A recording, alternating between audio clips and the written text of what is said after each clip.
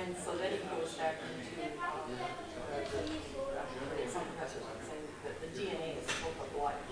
And so then he says, well, he says, if DNA is the book of life, and that has, that tells exactly, it's disposed of what your color of your eyes, all this, blah, blah, blah. And he says, well, how do you think that was just an accident that we got all that book of life? And they started, that's crazy. And so he's making them think about how crazy their supposition is. Yeah. And so anyway, it's really good. I never put it on our pregnancy center page on Facebook, and I was looking at it this morning. It's really good. He's really good at getting to the point of things and really making him think. So anyway, I just thought. Yeah, I'll take a look at that. I liked his other series that he had done with Witnesses of Jehovah. Have you ever live before? Yeah, the 10 Commandments. Right. Oh, well, yeah. Yes, I have. You know, man.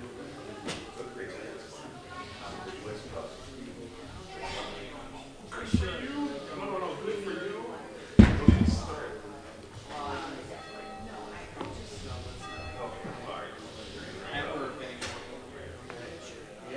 I'm sure it's been a year it's on there. It's so much fun. I'm going to do A-rated as a right after.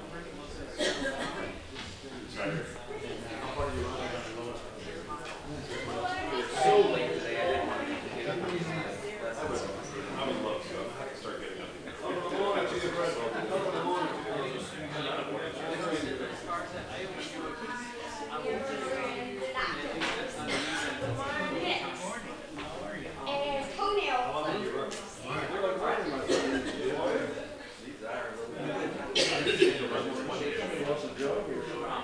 Walk at least.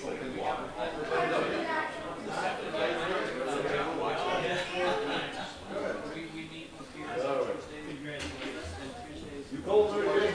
Are you really? 6:30.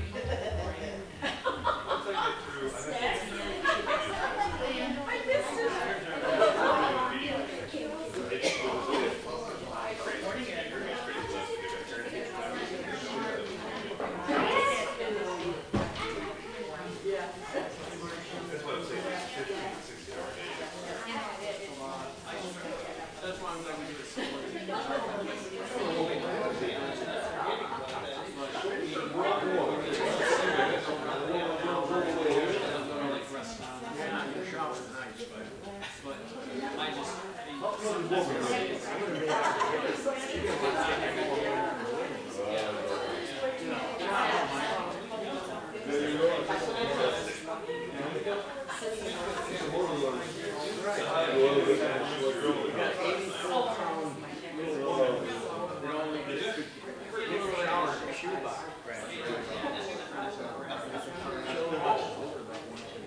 You really were out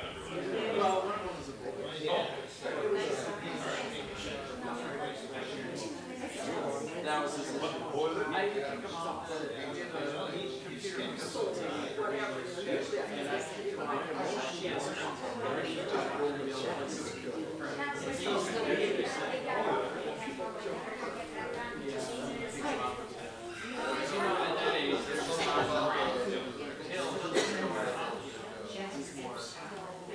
heard you did visit my daughter's birthday yesterday. Yeah. Appreciate you get up for it though. Yeah. Sometimes it's how some people say they like it, but I don't think that's the case.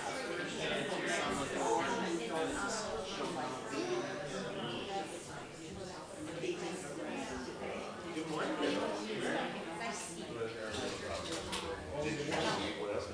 Yes. Good.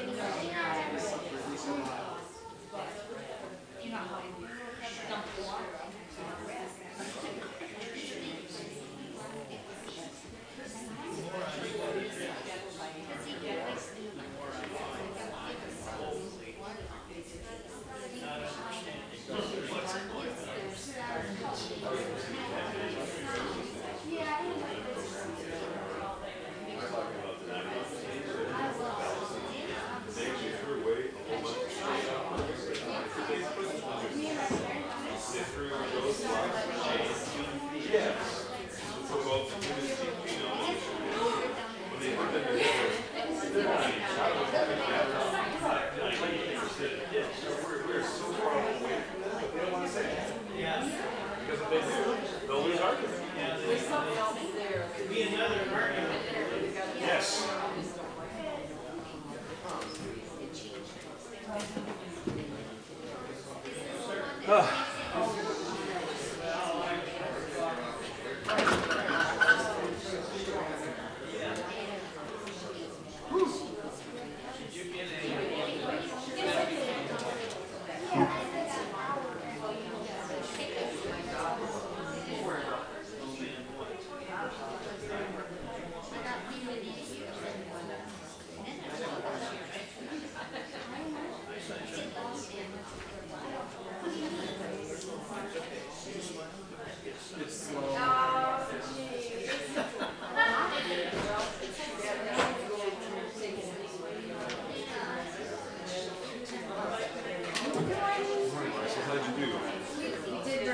I was just telling your wife that I sent the girls to bed at like 4:09, but then you're there. They were probably pretty tired. They sure were. They sure were.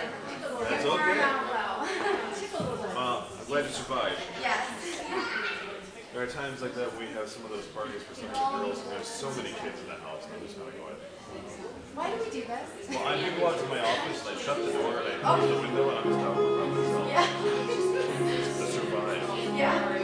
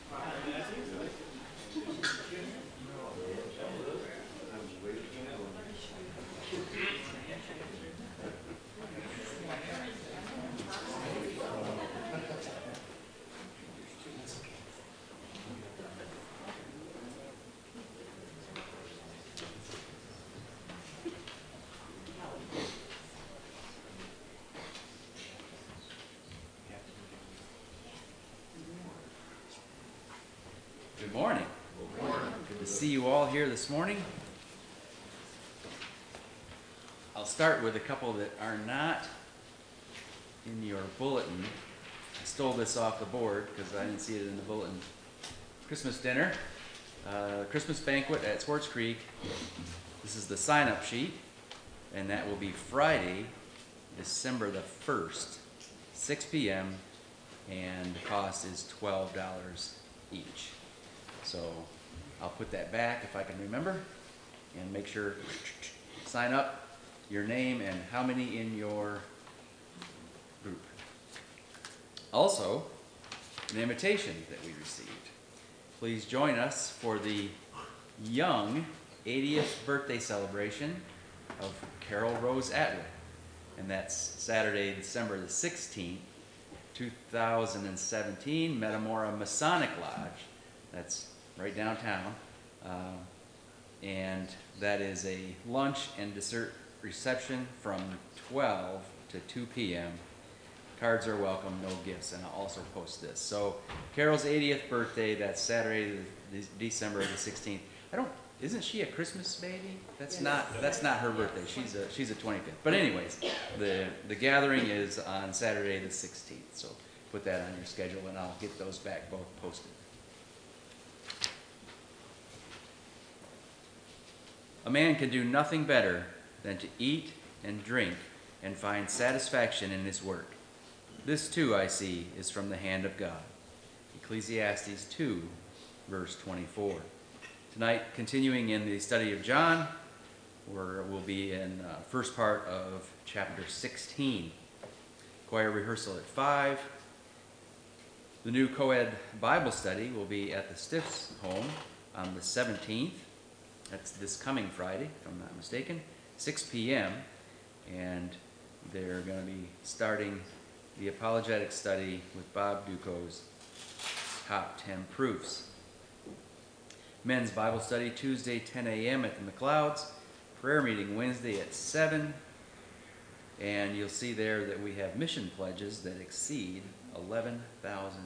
So that's a praise for that. I think that exceeds kind of what we've done in the past, doesn't it? I think we've it's about $1,000 more. Yeah, we've been at about 10,000 for about as long as I can remember. So great. Mission committee. You have a meeting to figure out what to do with all that money. No, I don't know what the meeting's for, but you're supposed to be here at 6:15 on Wednesday. Acts and Facts and Free Grace Broadcaster are also here. Make use of those. Those are on the foyer table. All right. What have I missed? Anything?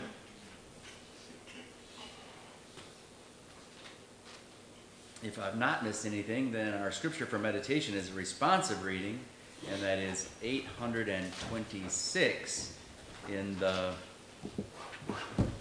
Trinity, red. That's Psalm 112.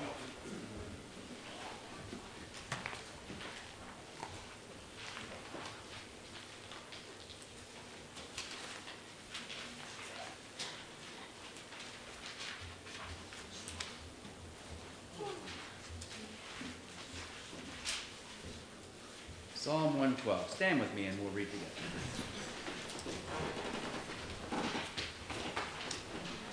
Praise the Lord. Blessed is the man who fears the Lord, finds great delight in his commandments. His children will be mighty in the land. The generation of the upright will be blessed. Wealth and riches are in his house, and his righteousness endures forever. Even in darkness, light dawns for the upright, for the gracious and compassionate and righteous man. Good will come to him who is generous and lends freely, who conducts his affairs with justice. Surely he will never be shaken. A righteous man will be remembered forever. He will have no fear of bad news. His heart is steadfast, trusting in the Lord. I'm sorry, I lost my place. His heart is secure. His heart is secure. It's Thank you very much. His heart is secure. He will have no fear. In the end, he will look in triumph on his foes. He has scattered abroad his gifts to the poor. His righteousness endures forever. His glory will be lifted high in honor. The wicked man will see and be vexed. He will gnash his teeth and waste away. The longings of the wicked will come to nothing. Ask that the Lord would bless the reading of his word.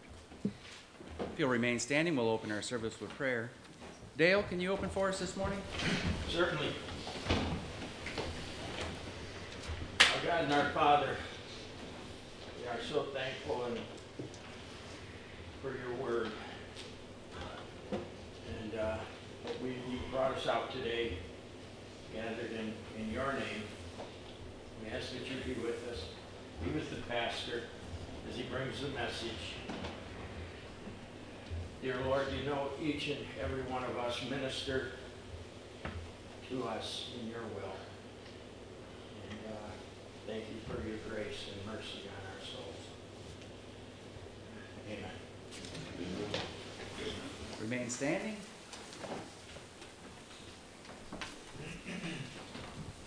Good morning.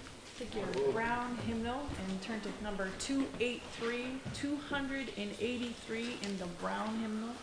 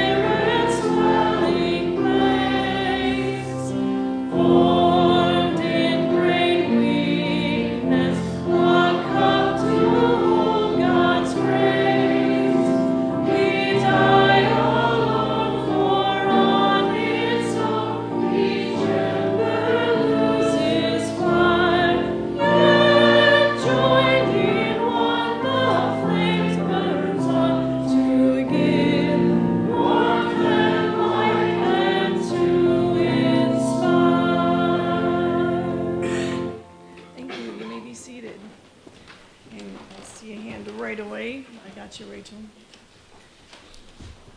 All right, favorite hymn, Rachel, and the reason? 479 brown. 479 in the brown. And do you have a reason for picking this hymn this morning? I used to listen to it a lot on the way home from church, and it's become one of my favorites. So, I can find it. There it is. Onward Christian Singers. Okay.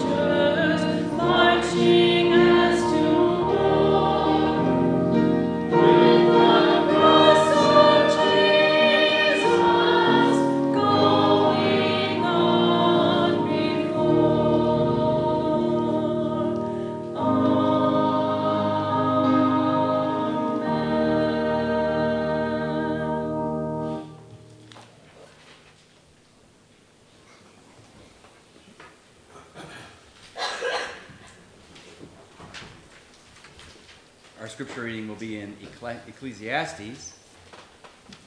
The second chapter, we'll be reading verses 12 through 26, and that's page 1036 in the Pew Bible.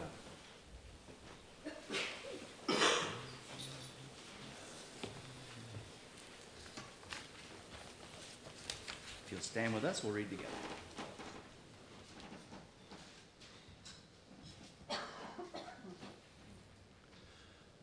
So I turned to consider wisdom and madness and folly. For what can a man do who comes after the king? Only what has already been done. Then I saw that there is more gain in wisdom than in folly, as there is more gain in light than in darkness. The wise person has his eyes in his head, but the fool walks in darkness. And when I perceived that the same event happens to all of them, then I said in my heart, what happens to the fool will happen to me also. Why then have I been so very wise? And I said in my heart that this also is vanity. For the wise as of the fool there is no enduring remembrance, seeing that in the days to come all will have been long forgotten, how the wise dies just like the fool. So I hated life, because what is done under the sun was grievous to me, for all is vanity and striving after the wind. I hated all of my toil in which I toil under the sun, seeing that I must leave it to the man who will come after me. And who knows whether he will be wise or a fool? Yet he will be master of all which I have toiled and used my wisdom under the sun. There is also vanity. So I have turned about and gave my heart up to despair over all the toil of my labors under the sun, because sometimes a person who has toiled with wisdom and knowledge and skill must leave everything to be enjoyed by someone who did not toil for it. This also is vanity and a great evil.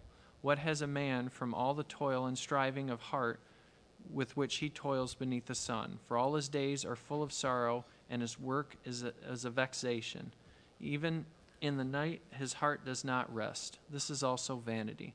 There is nothing better for a person than he should eat and drink and find enjoyment in his toil. This also I saw is from the hand of God. For who apart from him who can eat or who can have enjoyment? For to the one who pleases him, God has given wisdom and knowledge and joy. But to the sinner he has given the business of gathering and collecting, only to give to one who pleases God. This also is vanity and a striving after the wind.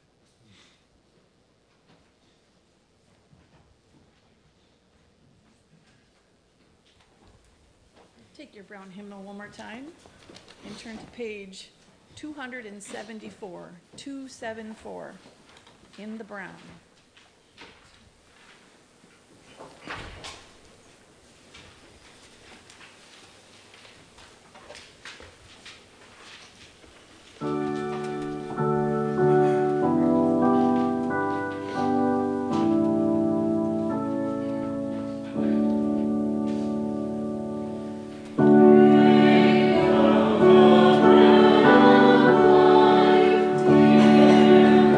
To me.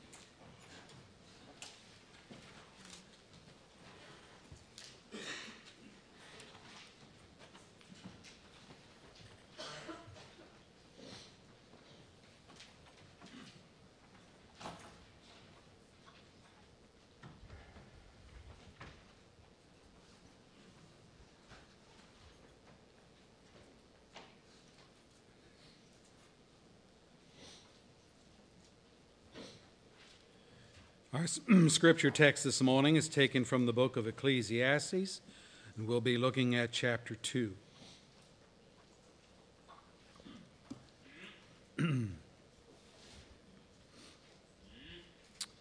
Our last message in this series, Believers Under Trial, dealt with the hurt of betrayal.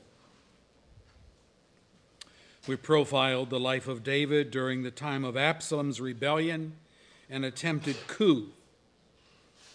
Absalom had hired away from David Ahithophel, David's foremost advisor. We're told in Scripture that both David and Absalom revered Ahithophel's counsel, and let me read it for you, like that of one who inquires of God. Wow, think about that. His counsel was that good, that insightful. So David was devastated. I mean, he lost his chief advisor over to his son, who was, like I said, trying to do a coup, kill dad and take over the kingdom. It was his only resource. And so what could he do? He asked God to frustrate Ahithophel's counsel to Absalom. This God did in the person of Hushai, David's friend. He feigned allegiance to Absalom, but he used his influence to negate Ahithophel's good advice and to defeat Absalom and his armies of the northern kingdom. So there was this other advisor, Ahithophel. No one listened to Ahithophel except to think of him as the messages from God. So David prayed, well, what about Hushai? And God used Hushai to say something that was more acceptable to the people than Ahithophel's counsel, and he went home and hanged himself. He was so disgraced. We talked about then understanding betrayal, because that's what the lesson was about. Betrayal is painful because it involves those who claim to be our friends. It's painful because it sacrifices people for lesser things, sometimes for money. In the case of Judas, you remember, 30 pieces of silver. It's painful because it has spiritual repercussions. Betrayal of a believer is to set oneself against God, but people do that. And betrayal is hurtful, we learn, because it desires to become the rule. Sad to say, Jesus says in the latter days, betrayal will be found in our own families.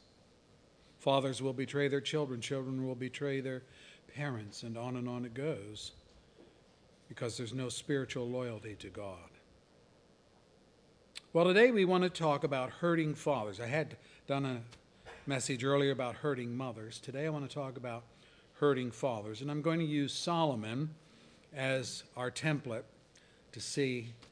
You might think his life was just honky-dory, wonderful.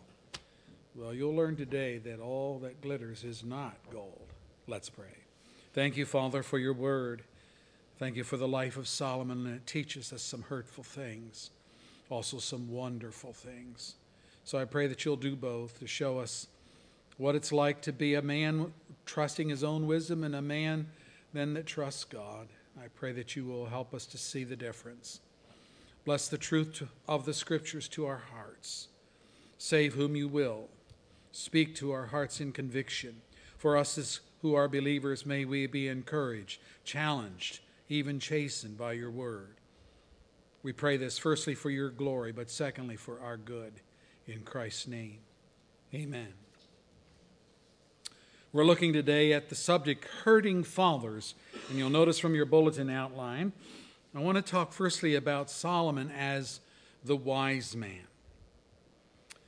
The book of Ecclesiastes is a journal written by Solomon in which he posts the various adventures that he experienced in his quest to find the meaning of life and living. Because he was king over a vast empire and wealthy beyond imagination, there was little to hinder Solomon in his research. To answer his questions required wisdom and know-how. But you know, Solomon had these things. We know that because In 1 Kings 4:29 and following, we read, God gave Solomon wisdom and very great insight and a breadth of understanding as measureless as the sand on the seashore. Solomon's wisdom was greater than the wisdom of all the men of the East, greater than all the wisdom of Egypt. He was wiser than any other man, and his fame spread to all the surrounding nations. He spoke 3,000 proverbs. His songs numbered 1,005. He described plant life from the cedar of Lebanon to the hyssop that grows out of walls, so he was into botany.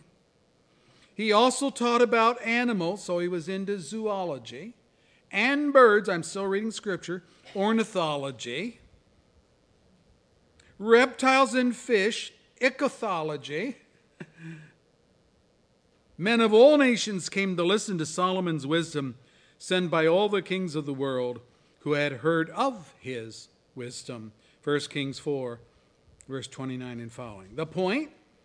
He did not simply study these disciplines, he lectured on them.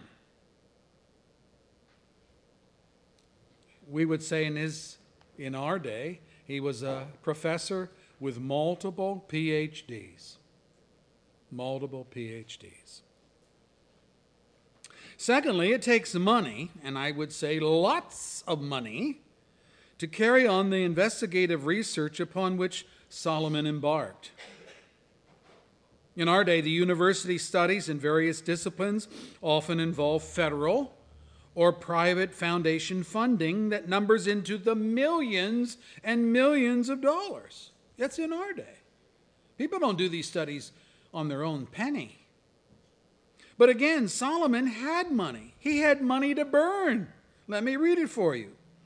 God said to Solomon, since this is your heart's desire, and you've not asked for wealth, and you have not asked for honor, I will give you, but you've asked for wisdom and knowledge to govern my people over whom I have made you king. Therefore, wisdom and knowledge will be given to you, and I will also give you wealth, riches, and honor, such as no king has had before you, and no one will have after you. 2 Chronicles 1, verse 11 and 12. That's a sweeping promise. I'm going to give you all the wisdom that you need, and on top of that, since you haven't asked for money, I'm going to give you money. Tons of money. Well, how rich is rich? Let me read it for you. 1 Kings 10. All King Solomon's goblets were gold, and all the household articles in the palace of the forest of Lebanon were pure gold. Nothing was made of silver, because silver was considered of little value in Solomon's days.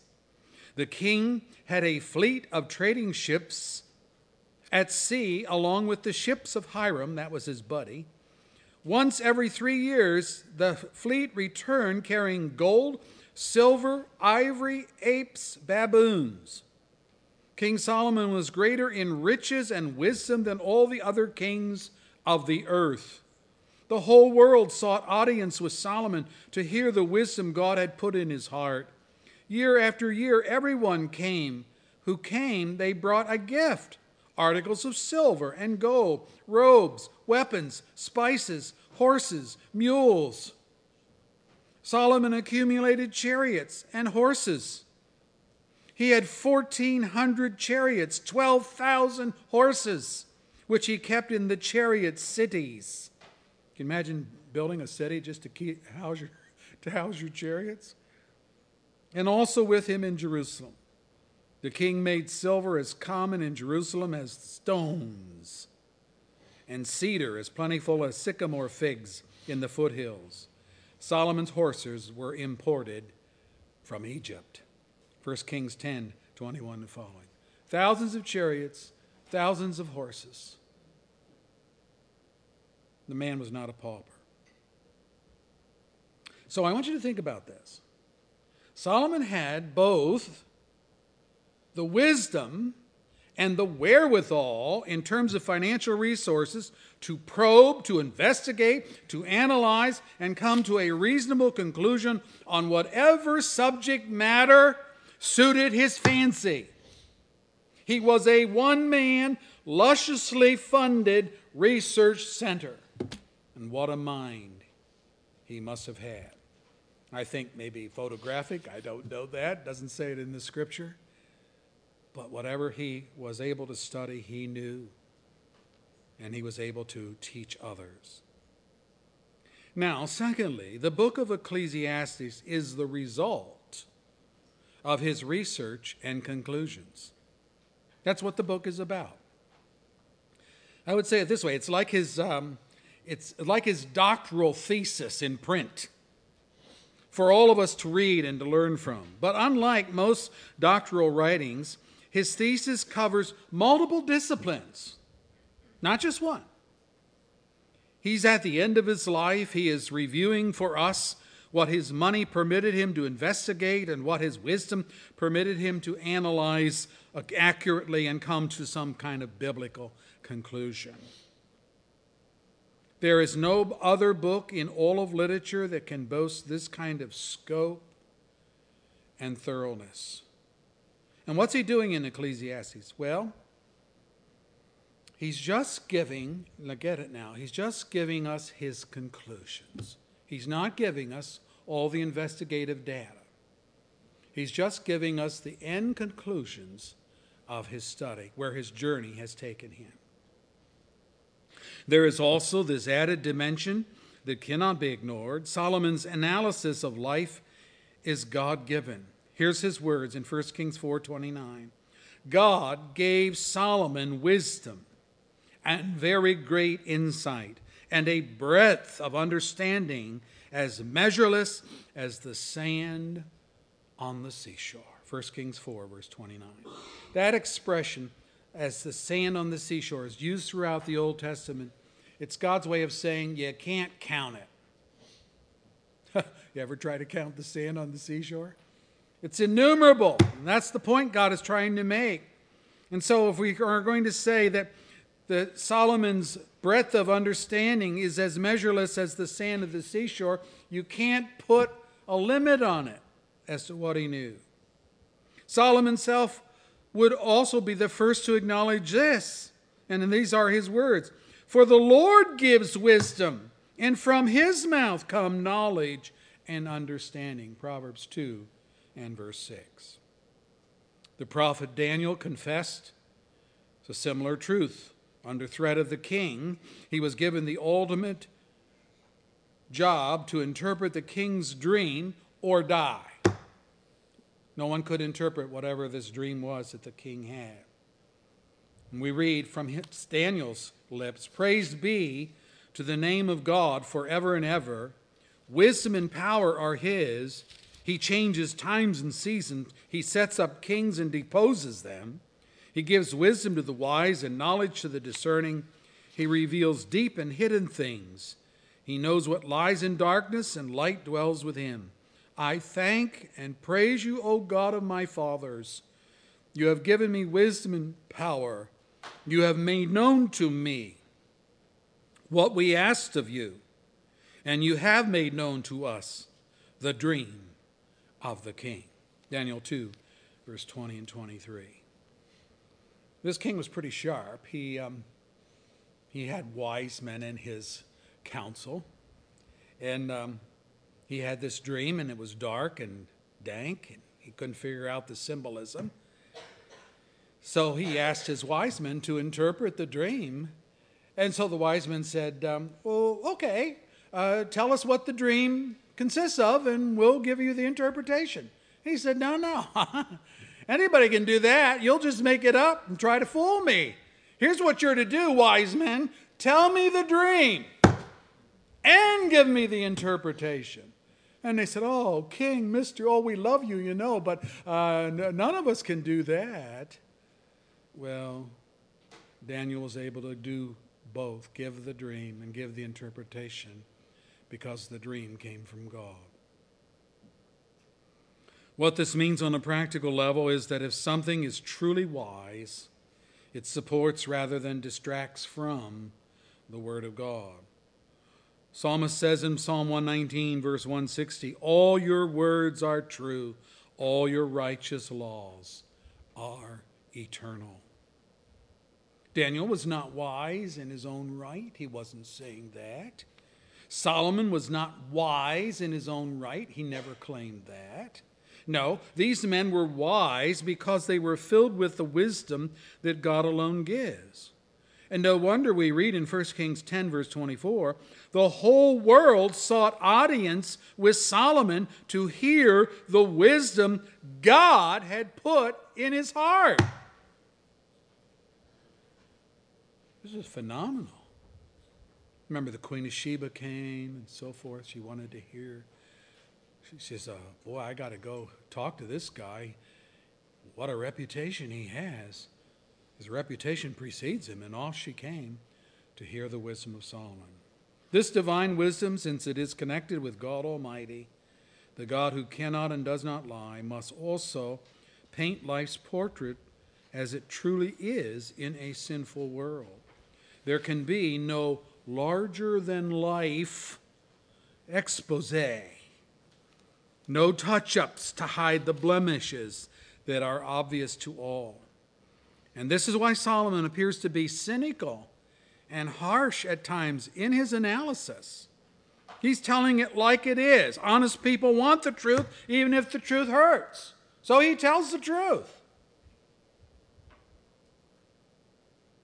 Solomon let us see the truth through the eyes of a man full of the wisdom of God. And I think for that we should be eternally grateful.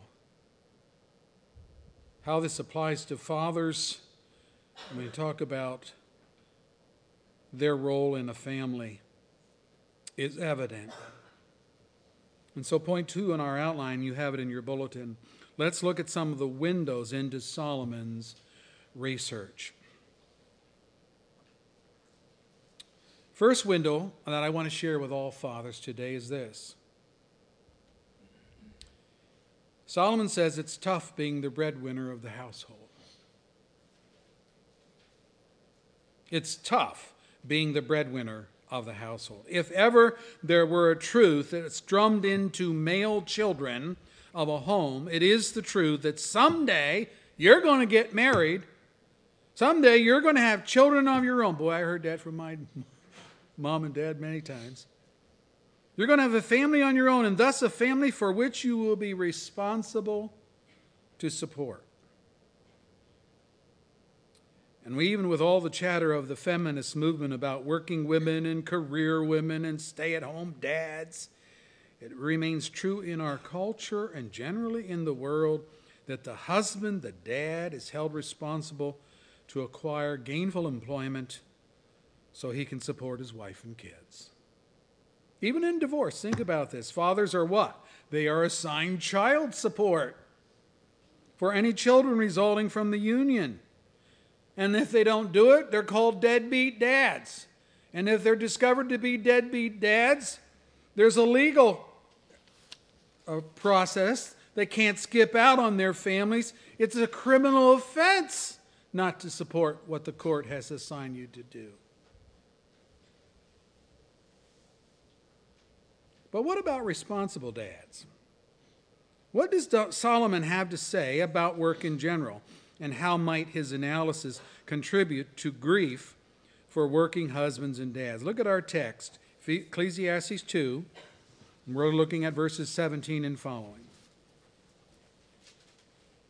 Now here he's being very honest, so get this. So I hated life. Solomon says, I hated life, because the work that is done under the sun was grievous to me. All of it's meaningless, a chasing after the wind. I hated all the things I had toiled for under the sun, because I must leave them to the one who comes after me, and who knows whether he will be a wise man or a fool. Yet he's going to have control over all the work into which I have poured my effort and skill under the sun. Oh, this too is meaningless. Ecclesiastes 2, 17 and following. I think the first phrase here is quite revealing. He says, I hated life because the work that is done was grievous. Oh. Life and work go together, but for this working father there is grief because the future for his family is uncertain. Well, what's uncertain about it? He tells us.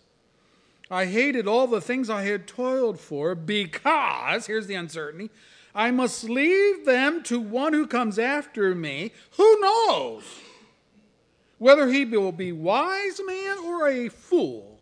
Yet he will have control over all the work into which I have poured my effort. And you think he's thinking good. He says, I got all this money, but I have to leave it to somebody. And the man, I think he's even thinking of his own sons, the man might be a fool. He might be a fool. Yet he's going to have control. He's going to have his hands on the purse strings. With our struggling economy in our day, there's a lot of talk among families, particularly fathers, about how well or how poorly their families will do in the future with the national debt now over $20 trillion. Fathers are wise to this. They know that this huge debt, they see it as something that will control the legacy and take it right out of the hands of their children, in effect, depleting their inheritance and financial security for which Dad has worked and saved and toiled all of his life. So I never think about the national debt. Well, you should, because it's affecting your legacy, your inheritance to your kids. And as God's people, we are told not to worry, but Solomon, in his research, came to this position, verse 20, so my heart began to despair over all my toilsome labor under the sun. For a man may do his work with wisdom, knowledge, and skill, and then he must leave all he owns to someone who has not worked for it. This too is meaningless and a great misfortune. What does a man get for all the toil and anxious striving with which he labors under the sun? All his days his work is pain and grief. Now get this next phrase. Even at night his mind does not rest. This too is meaningless. Ecclesiastes 2, verse 20 and following. Now I read that and I say, what could Solomon possibly know about work and grief? He mentions that here. Well, look at verse 4 and following of chapter 2. He says, I undertook great projects. I built houses for myself and planted vineyards. I made gardens and parks and planted all kinds of fruit trees in them. I made reservoirs to water groves of flourishing trees. I bought male and female slaves and had other slaves who were born in my house. So he's got all these servants in his house that he has to house and feed. How's he going to do that? I also own more herds and flocks than anyone in Jerusalem before me. I amassed silver and gold for myself and the treasure of kings and provinces. I acquired men and women singers and a harem as well, the delights of the heart of man. I became greater by far than anyone in Jerusalem before me. In all this my wisdom stayed with me. I denied myself nothing my eyes desire. I refused my heart no pleasure. And then he says, my heart took delight in all my work. And this was the reward for all my labor. What he is telling us here is that he was a doer. He was not a talker. His wisdom was not absorbed in philosophical contemplations, and he wasn't simply living off the interest of his large sums of money from the bank. No, he was always planning, thinking of how to care for his 1,000 wives and their children, and to utilize his wealth in helpful projects that would benefit his estate and his kingdom, reservoirs for the city of Jerusalem, and so on. He was the Donald Trump of the ancient East. Billions and billions and billions worth it. His conclusion, verse 11. Yet, when I surveyed all that my hands had done and what I had toiled to achieve, everything was meaningless, a chasing after the wind. Nothing was gained under the sun. Ecclesiastes 2, verses 4 and following. I read that. Nothing was gained? Everything was meaningless? How's that? Because there was no certainty that these success stories would ever accrue to his family. I mean, his house steward might be a thief and rob his family of their inheritance. That happened with Ziba, you remember, Saul's steward, who hoodwinked Mephibosheth, Saul's son, of his inheritance. He stole the estate from him. So that could happen. Or his son might become a rogue who squanders the family inheritance on wine, women, and song. Remember that Esau did that.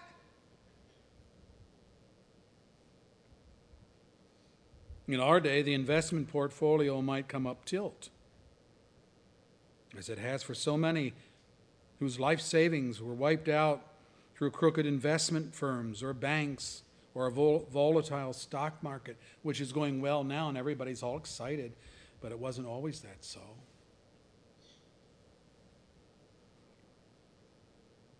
You can see that for conscientious fathers, just being the breadwinner of the family is enough. When these hard times downturn, however, they may bring grief and pain. What's the solution? Solomon tells us, a man can do nothing better than to eat and drink and find satisfaction in his work. This too I see is from the hand of God, for without him, who can eat or find enjoyment? To the man who pleases him, God gives wisdom, knowledge, and happiness.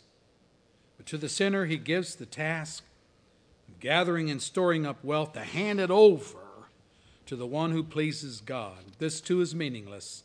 It's a chasing after the wind. Ecclesiastes 2, verse 24 and following. Ah, there it is. There it is. Happiness and satisfaction in one's work is found in the believer whose eye is on God, not on the work itself.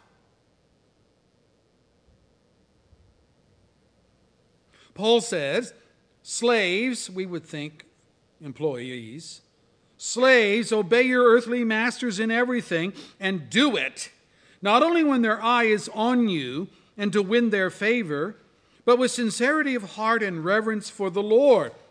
Whatever you do, work at it with all of your heart as working for the Lord, not for men, since you know that you will receive an inheritance from the Lord as a reward. It is the Lord Christ that you are serving. Colossians 3, verse 22 through 24. Solomon said that to the man who pleases the Lord, God gives happiness. And Paul says that our work must be viewed first and foremost as serving the Lord. And that said, he will receive an inheritance from the Lord as a reward. This explains the rest of Solomon's conclusion. He goes on to say, but to the sinner, God gives the task of gathering and storing wealth to hand it over to the one who pleases God. So that man whose fortune is lost to another is the sinner, not the believer. whose whole life is filled with worry and greed. Jesus tells us as believers, don't worry, saying, oh, what shall we eat? Oh, what shall we drink? Or what shall we wear? For the pagans run after all of these things, and your heavenly Father knows that you need them.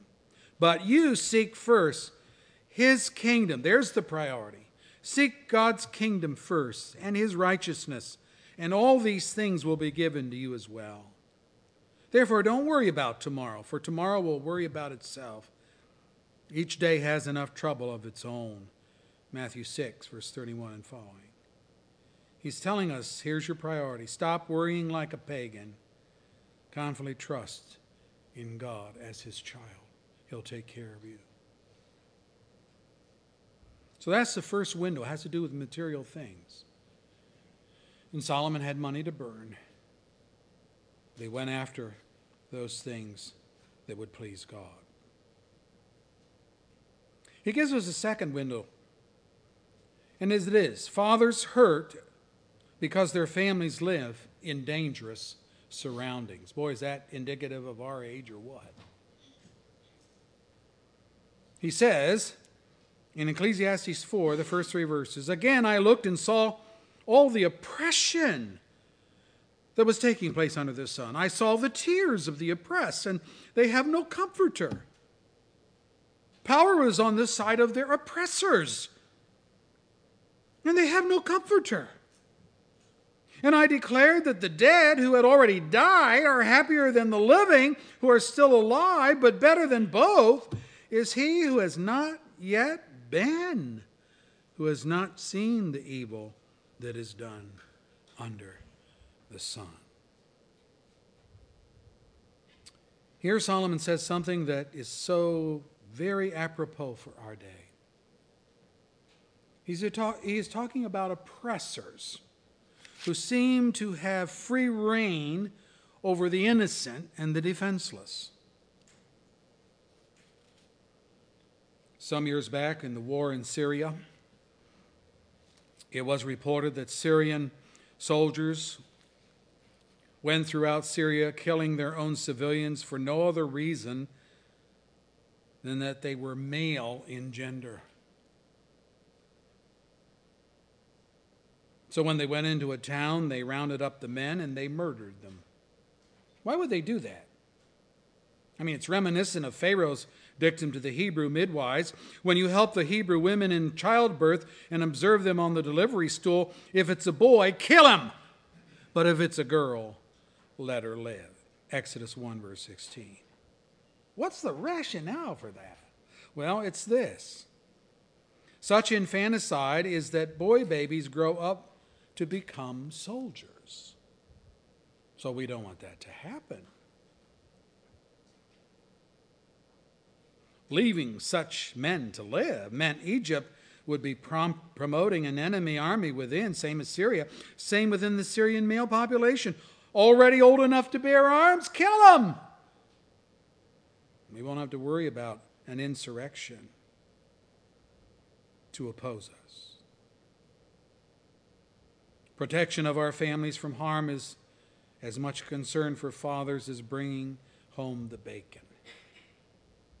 I can tell you as a father, that's true. The senseless acts of violence against our citizenry, the random acts of violence, the lack of any connective motive between victim and oppressor, the lack of compassion for women and children bring a lot of grief to conscientious fathers. Didn't we just have it in the news about the Baptist church in Texas? Guy went in there and just killed people. For what? For what reason? It didn't matter whether they were babies or little kids, right on up to the senior citizens that were there. He shot. I was telling the guys this morning, it was on the news, the church has finally decided, well, we're not going to try to renovate this building. The walls are all shot full of holes. There's blood everywhere on the carpet. We're just going to raise the building, and we have to build new. That's how bloody, that's how terrible the scene is in that Texas church. So as fathers, we take protection and preservation seriously, maybe even obsessing a little bit and becoming paranoid about the dangers that might be lurking in the dark. What's the solution? Solomon says, like a roaring lion or a charging bear is a wicked man ruling over helpless people. Our tyrannical ruler lacks judgment, but he who hates ill-gotten gain will enjoy a long life. He whose walk is blameless is kept safe, but he whose ways are perverse will suddenly fall. Proverbs 28, verse 15 and following. Or again, what the wicked dreads will overtake him. What the righteous desire will be granted. When the storm is swept by, the wicked are gone, but the righteous stand firm forever. Proverbs 10, verse 24. Solomon's father, David, phrased it this way: even though I walk through the valley of the shadow of death, I will fear no evil, for you, God, are with me. Your rod and your staff, they comfort me. You prepare a table before me in the presence of my enemies. You anoint my head with oil, and my cup overflows. Psalm 23. Yes, even David the king had enemies that would gladly have taken his life, and on many occasions tried to do so. Jesus, David's son, and yet David's Lord, prayed this for you and yours. I will remain in the world no longer. Praise Jesus. But they, and he's referring to his disciples, but they are still in the world, and I'm coming to you, Holy Father.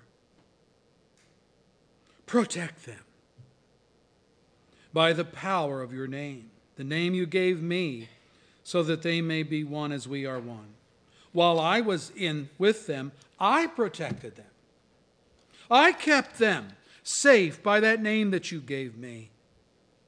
None has been lost except the one doomed to destruction, that's Judas, so that the scriptures would be fulfilled. John 17, verse 11, 12. Did you know that Christ prayed for your protection, your safety? And he prayed to God that he would do that.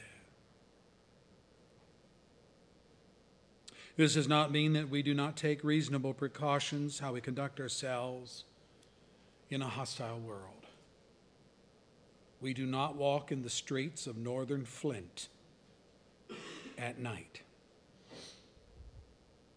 We do not take back roads home when returning from shopping at the malls. We install motion lights over the drive. We put secure locks and deadbolts on our doors. But we do not become prisoners in our own house and hostages in our own country. We do what is reasonable, efficient, and within our power, but we do not become paranoid about all that could happen, believing that it will happen.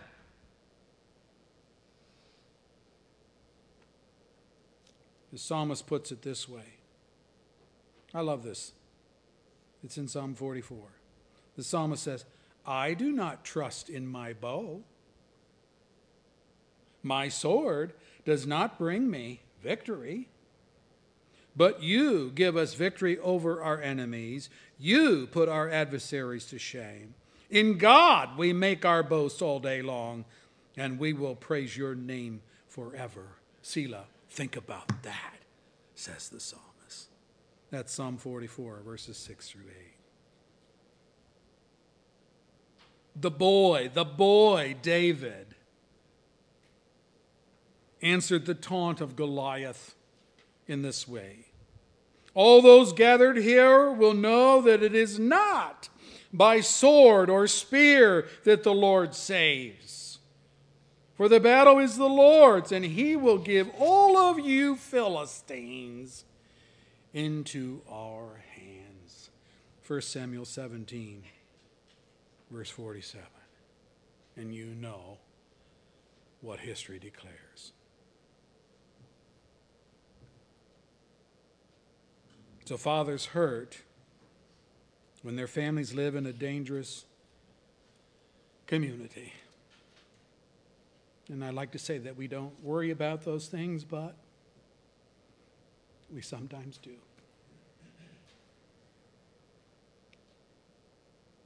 And then thirdly, fathers hurt when contemplating that their own children, their own flesh and blood, might deny God. I think this was part of the anguish which just kind of tore at David's heart in the death of his rebellious son Absalom, which we studied last week. Let me read it for you. The king was shaken.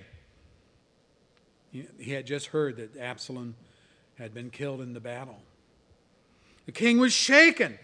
He went up to his room over the gateway and he wept. And as he went, he said, "Oh, my son Absalom, my son Absalom, if only I had died instead of you. Oh, Absalom, my son, my son." 2 Samuel 18, verse 33.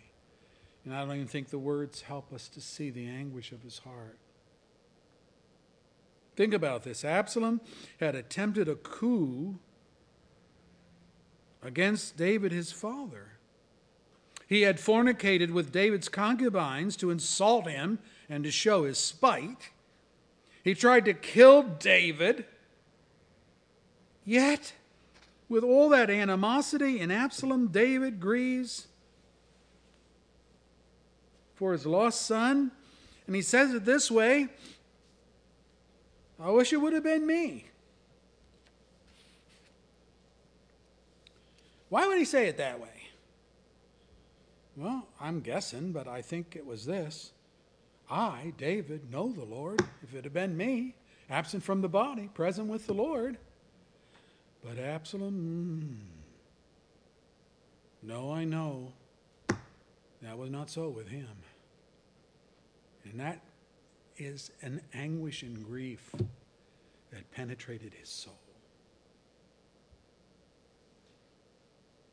Men are generally not as demonstrative as women, but it does not mean that we have no feelings on these matters.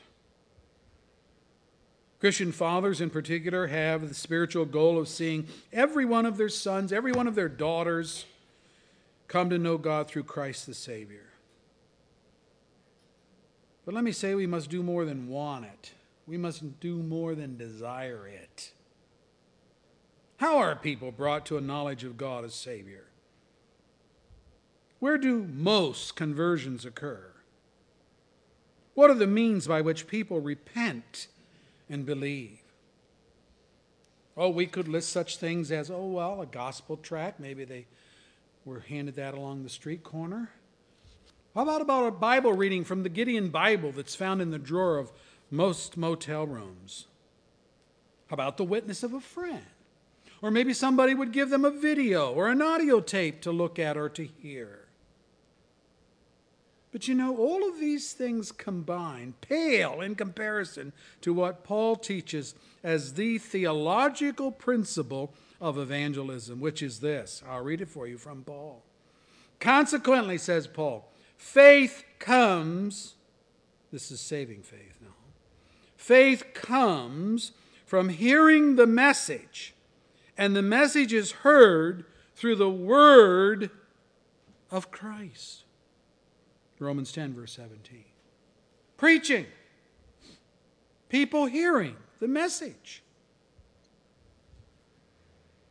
Faith is the gift of God. That's true. Ephesians 2:8 says so.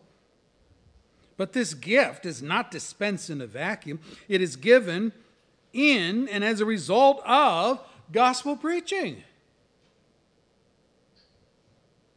Paul writes it this way, how then can they call on the one they've not believed in? And how can they believe in the one of whom they have not heard? Well, that makes sense. And how can they hear without someone preaching to them? Romans 10, verse 14. Or again, he says, for since in the wisdom of God, the world through its wisdom did not know him, God was pleased through the foolishness of what was preached to save those who believe. 1 Corinthians 1, verse 21. Gospel preaching has fallen out of fashion these days. And so we're not seeing revival in our America. We're not seeing it in our country. People don't go to evangelistic services. They don't go to church. If they do go to church, they go to feel-good places where the gospel is not preached, where they're patted on the back when they're told how wonderful and good they are.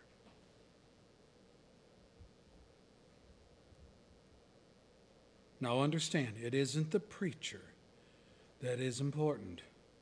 It isn't the church building that is important. It is the message of Christ, crucified, risen, coming again, blessed by the Holy Spirit, preached without compromise. And yes, content is everything. Paul puts it this way: even if we or an angel from heaven should preach a gospel other than the one that we did preach to you, let that person be eternally cursed or condemned. Galatians 1, verse 8. And then he says it again. Galatians 1, verse 9. It's like, oh, you didn't hear it the first time? Let me say it a second time.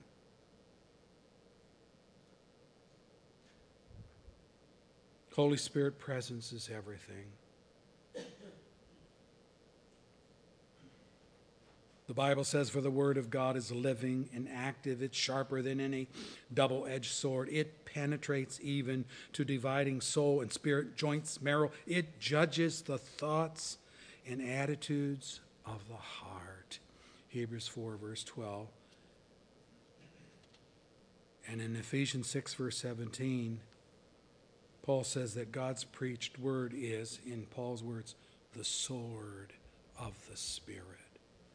That's how he gets into your heart and mind, through the preached word of God.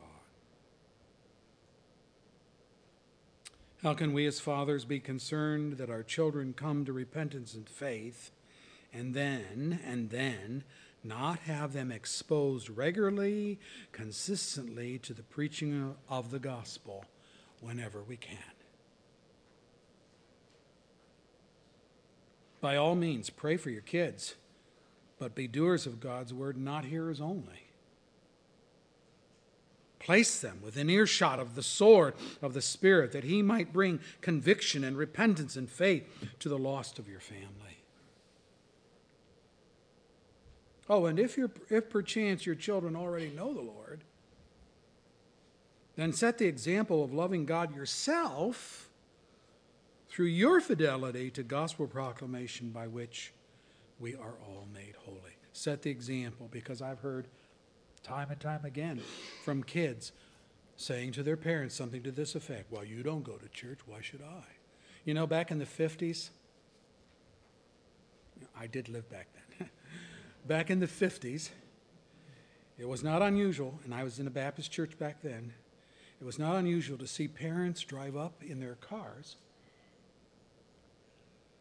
stop in the street, now this is in front of the church, open the doors and let their kids out to come to Sunday school and church, and then they'd close the doors and drive off.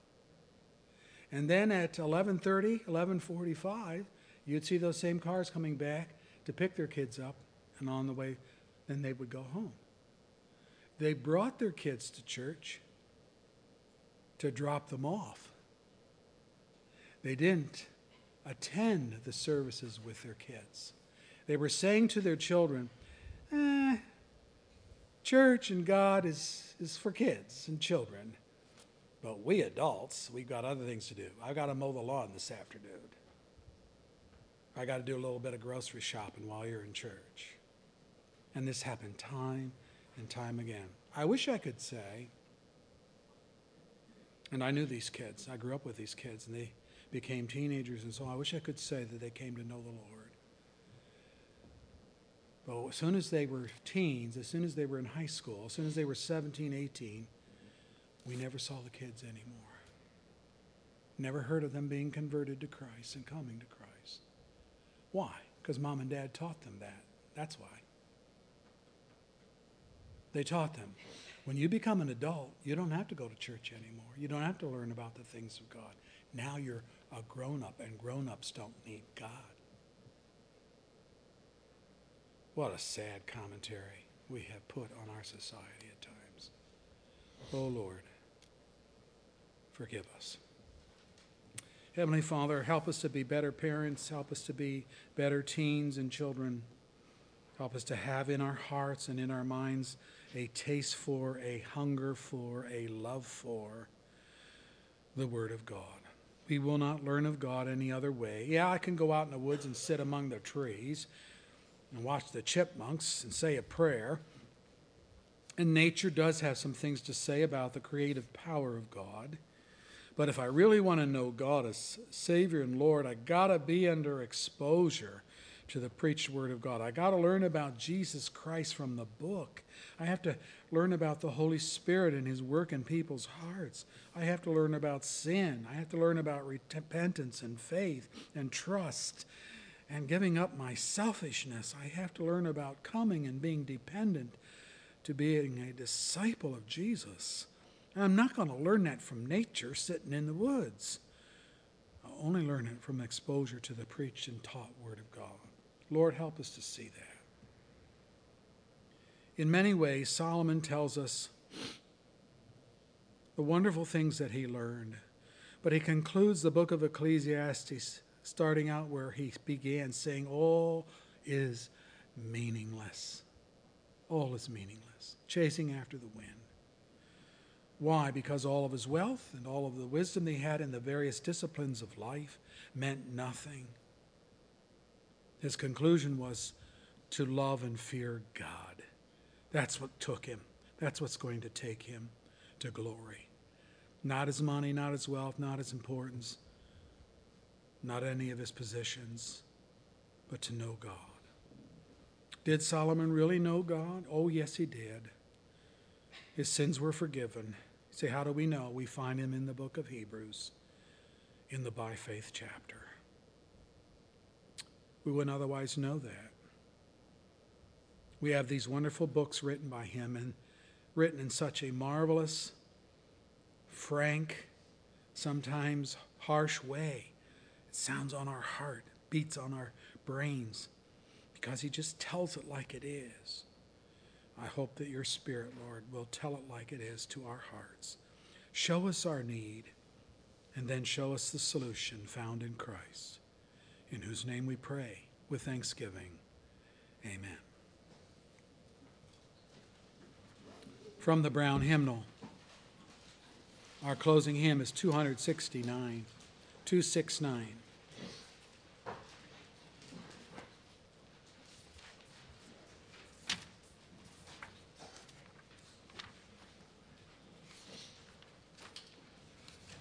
Let's stand again as we sing, O Word of God incarnate. Now this is talking about Christ as the living Word. You can learn from the Bible, that's the written Word, but in the Bible we hear about this person who's the living Word.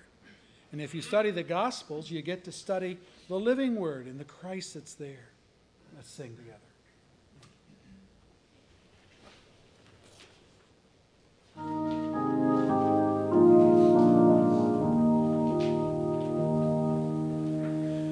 Oh, Lord of our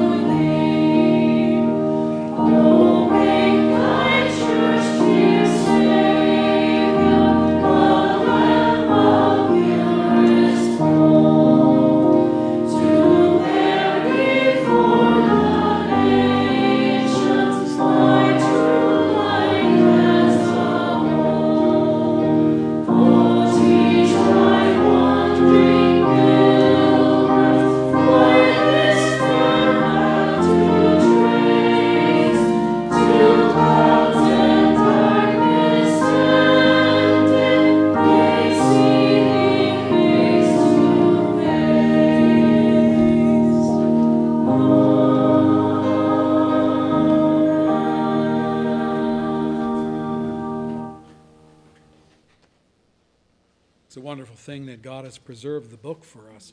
I mean, there are centuries of torment and persecution in which they burned Bibles in piles. They didn't want people to get a copy of the Scriptures in their own language. Rome did this many, many times. Days of Martin Luther and others. A lot of persecution because they wanted to get the Word of God out to people. How privileged we are. I have so many Bibles at my house, I must have 12 or more Bibles sitting on shelves. This translation, that translation, and so on and so forth. You probably have them too. Or you wore them out and bought a new one. There are places yet still in America and in the world where no one has yet heard about the gospel of Jesus Christ. Maybe your own family. You need to be praying about that. Tonight at 6 o'clock, we meet downstairs for studies in the Gospel of John. We start chapter 16 tonight. We have finger foods. Everybody eats, enjoys physical food, and we learn from the Word of God, enjoy spiritual food. See you at 6.